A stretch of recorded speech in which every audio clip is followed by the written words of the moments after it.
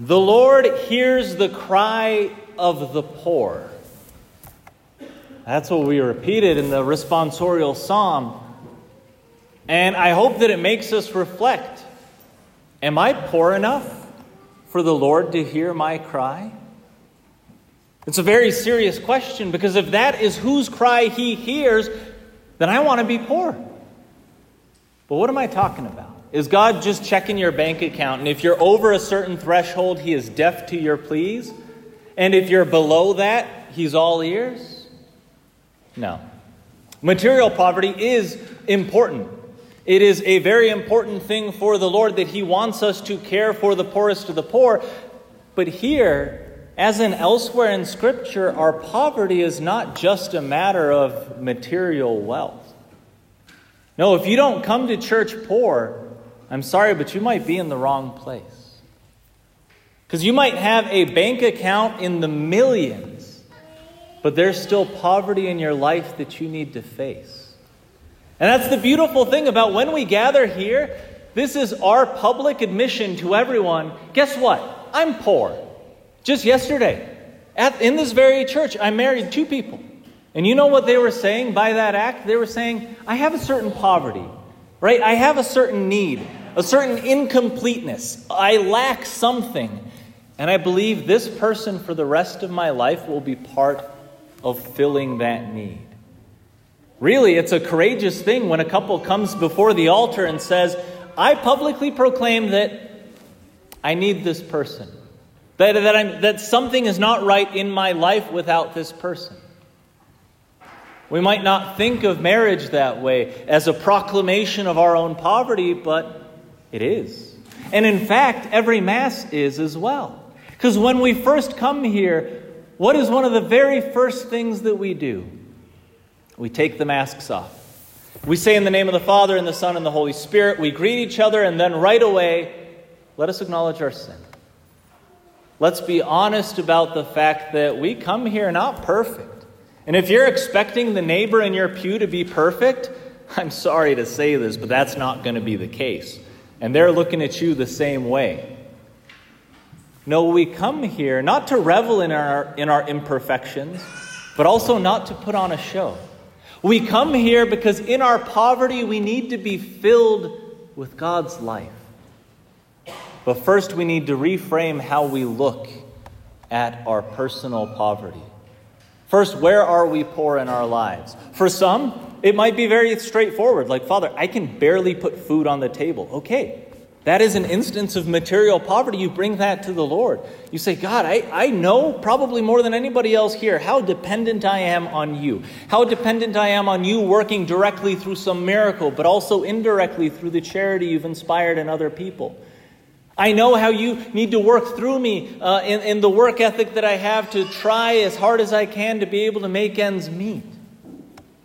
But sometimes those with material poverty have an insight into the reality of their dependence better than those who never have to think about whether the check is going to bounce. But that's not the only kind of poverty. Right? We may have come here with a relational poverty. Loneliness. Right? You might be surrounded by people all the time. Maybe people you've even made, all these little kids. You have a spouse. And yet, there's still this ache inside of you of thinking, my relationships are imperfect. I love my kids, but they're not my peers. I love my spouse, but we just haven't been connecting. There might be a poverty of friendships. Well, we have a few options. We can ignore that poverty, say like, no, I'm doing fine. And we do that in our prayer far too often. Where we come to the Lord, and instead of expressing our poverty, we pretend to be rich. We're like this Pharisee who just says, everything's fine here, God. Look elsewhere. If you need to convert someone, convert that guy, because he's a mess. I got it together, though, but don't look in that closet. Oh, and don't go into that room. Sometimes we treat parts of our house like that. Like we have to clean up before the guest arrives, and cleaning up means move the mess to a different part of the house. And then if we're just terrified when the guest asks, can I use the bathroom? And they turn into the wrong room. You're like, no, that's the room that I'm hiding from you.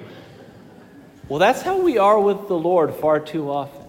We try to put on such a beautiful show. I got it all together, God. And he's just there saying, listen, you're not going to outwit the omniscient, omnipotent God. I know the mess, but I want to be invited into it.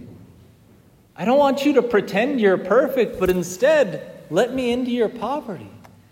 So what poverty did we bring here today? Was it material? Was it relational? Maybe it was spiritual. Maybe we have this poverty in our spiritual life that we don't want to face. Every time that we try to pray, we think we're bad at it, and so we just distract ourselves with something else. And maybe it's been years now that we've been coming to Mass, but we don't know how to pray outside of Mass. We know how to check a box or two, but we're so nervous that God's mad at us that we don't have a great prayer life that we don't even try. And so the time that we devote to prayer is just time with us going, oh, God, I'm sorry. I know I should do this more often. And yeah, I kind of mess up all over the place. And I guess please keep my family safe. And thanks for the stuff that I have. And see you tomorrow. And that's a good start. But that's not the complete prayer life that the Lord wants for us. So how do we access that? Well, by doing what we do at Mass. Take the mask off. Say, yeah, God, this is the mess that is me.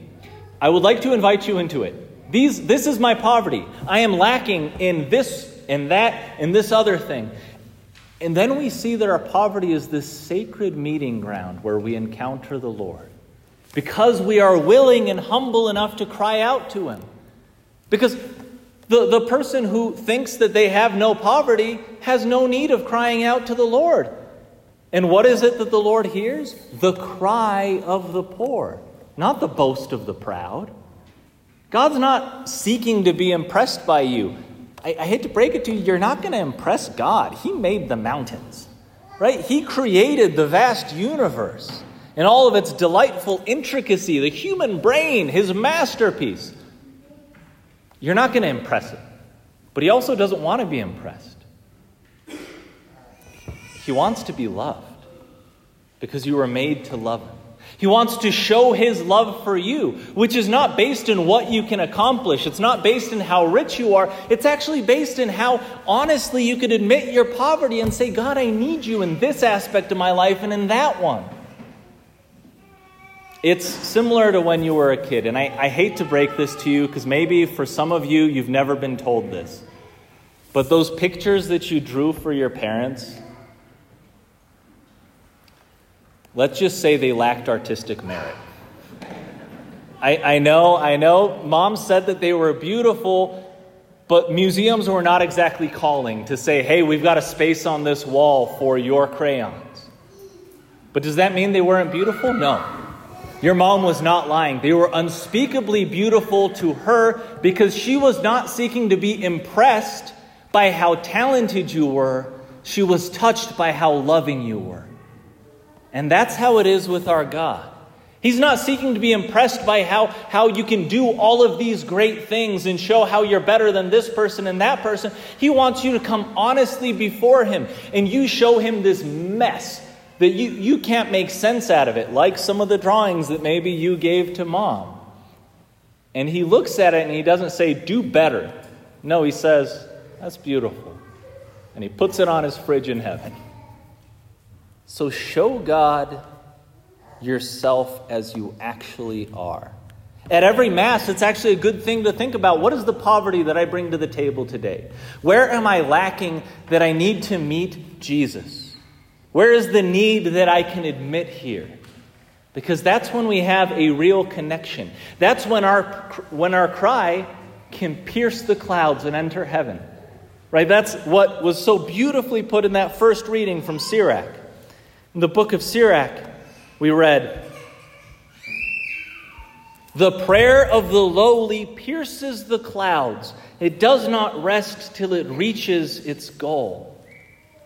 You see there, the cry of the poor is what God hears. The prayer of the lowly pierces the clouds. And yet we spend so much of our time and our energy and our worry about, I want to seem like I've got it all together. I don't want to be lowly. I want to be above everybody else. I don't want to be poor. I want to be self-sufficient. Instead of realizing the key to joy is to realize and embrace your dependence on God. in your poverty? What other poverty might we bring to the table? Maybe it's a poverty of self-control. Maybe we have been struggling with a particular bad habit or a sin or an addiction for so long, and we want to just get it together before we come to Jesus instead of realizing, no, Jesus is what I need to get it together.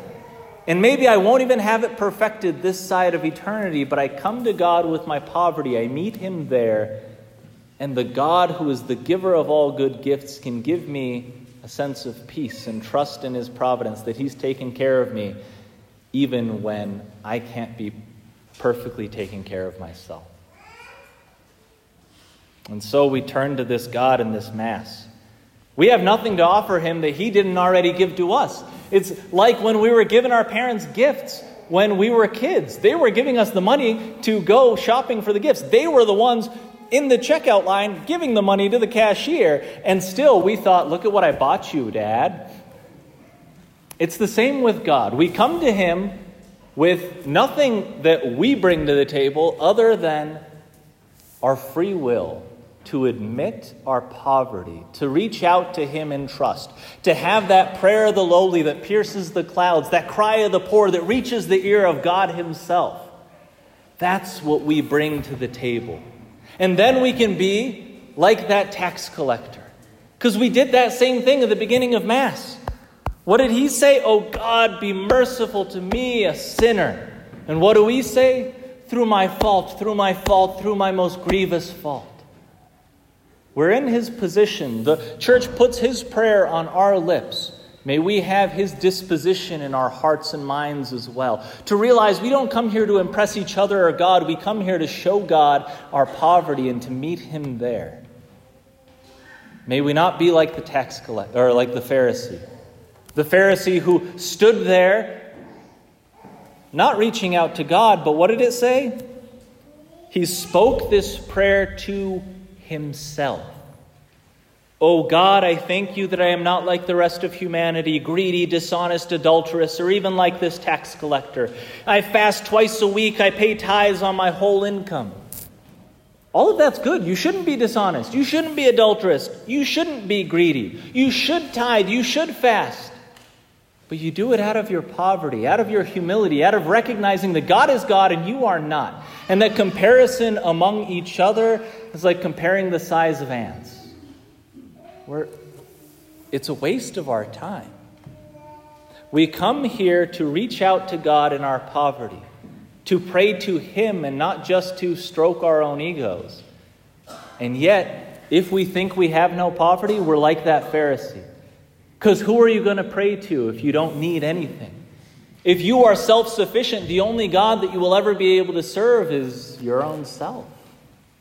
But if you have the courage to be humble, the courage to be honest in your prayer, to come to God in your poverty, to embrace it rather than being made bitter by it, then you encounter there the answer to your heart's greatest longing. Because he has humbled himself to be with you. In his incarnation, the second person of the most holy Trinity, eternally coexisting with the Father and the Son, shed his heavenly glory to walk among us, to suffer, to die for us. And then even beyond that, he remains with us in the most vulnerable position possible, in that host that is very often received and consumed without a second's thought, which some people take and don't even know what it is and cast off. That God has humbled himself so much to meet us in our poverty.